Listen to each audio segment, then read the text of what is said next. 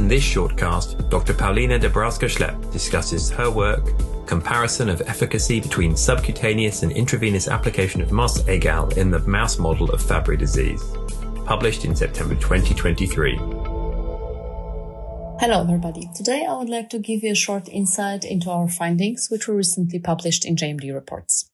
I think that most JMD readers are familiar with Fabry disease. It's one of the lysosomal storage conditions in which patients lack functional alpha-galactosidase, shortly aGal.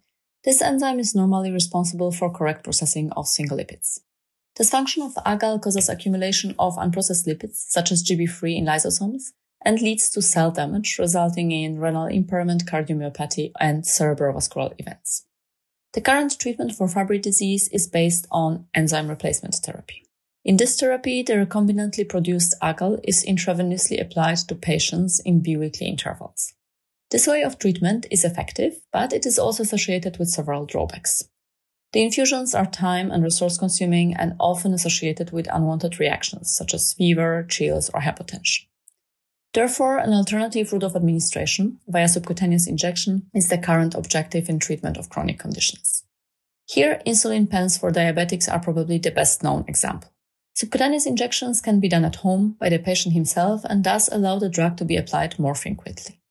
This method also usually leads to a prolonged exposition in plasma when compared to IV administration.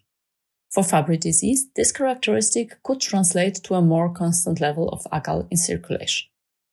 So, with all these potential benefits in mind, we were curious whether our recombinant version of aGal, which we call moss-aGal, proves efficacious when given subcutaneously. We already know that moss-aGal can degrade accumulated GB3 in target organs of Fabry mice. We've also observed positive trend in biomarkers after a single infusion of moss-aGal in human patients. But all these studies were based on an intravenous administration. So to investigate the potential efficacy following subcutaneous injection, we performed a series of in vivo experiments in Fabry mouse model. We started with looking at the pharmacokinetic profile and organ distribution of the enzyme following the intravenous or subcutaneous injection. As expected, we could see that the maximal exposure is reached directly post-IV injection.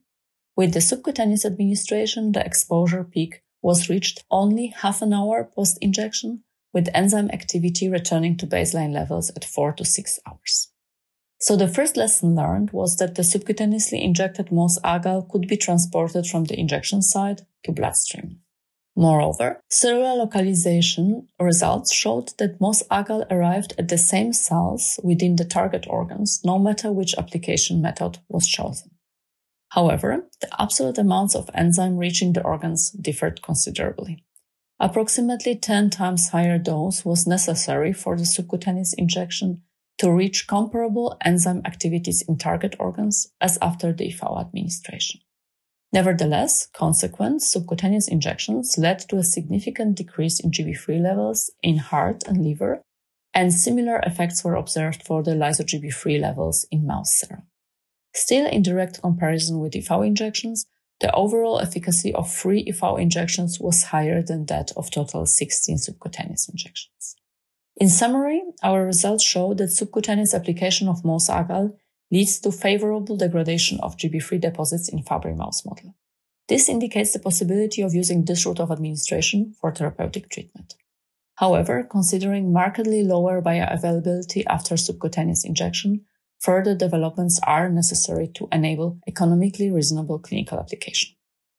If you'd like to read our paper, please visit the JMD reports webpage or click the link in the podcast description. Thank you for listening.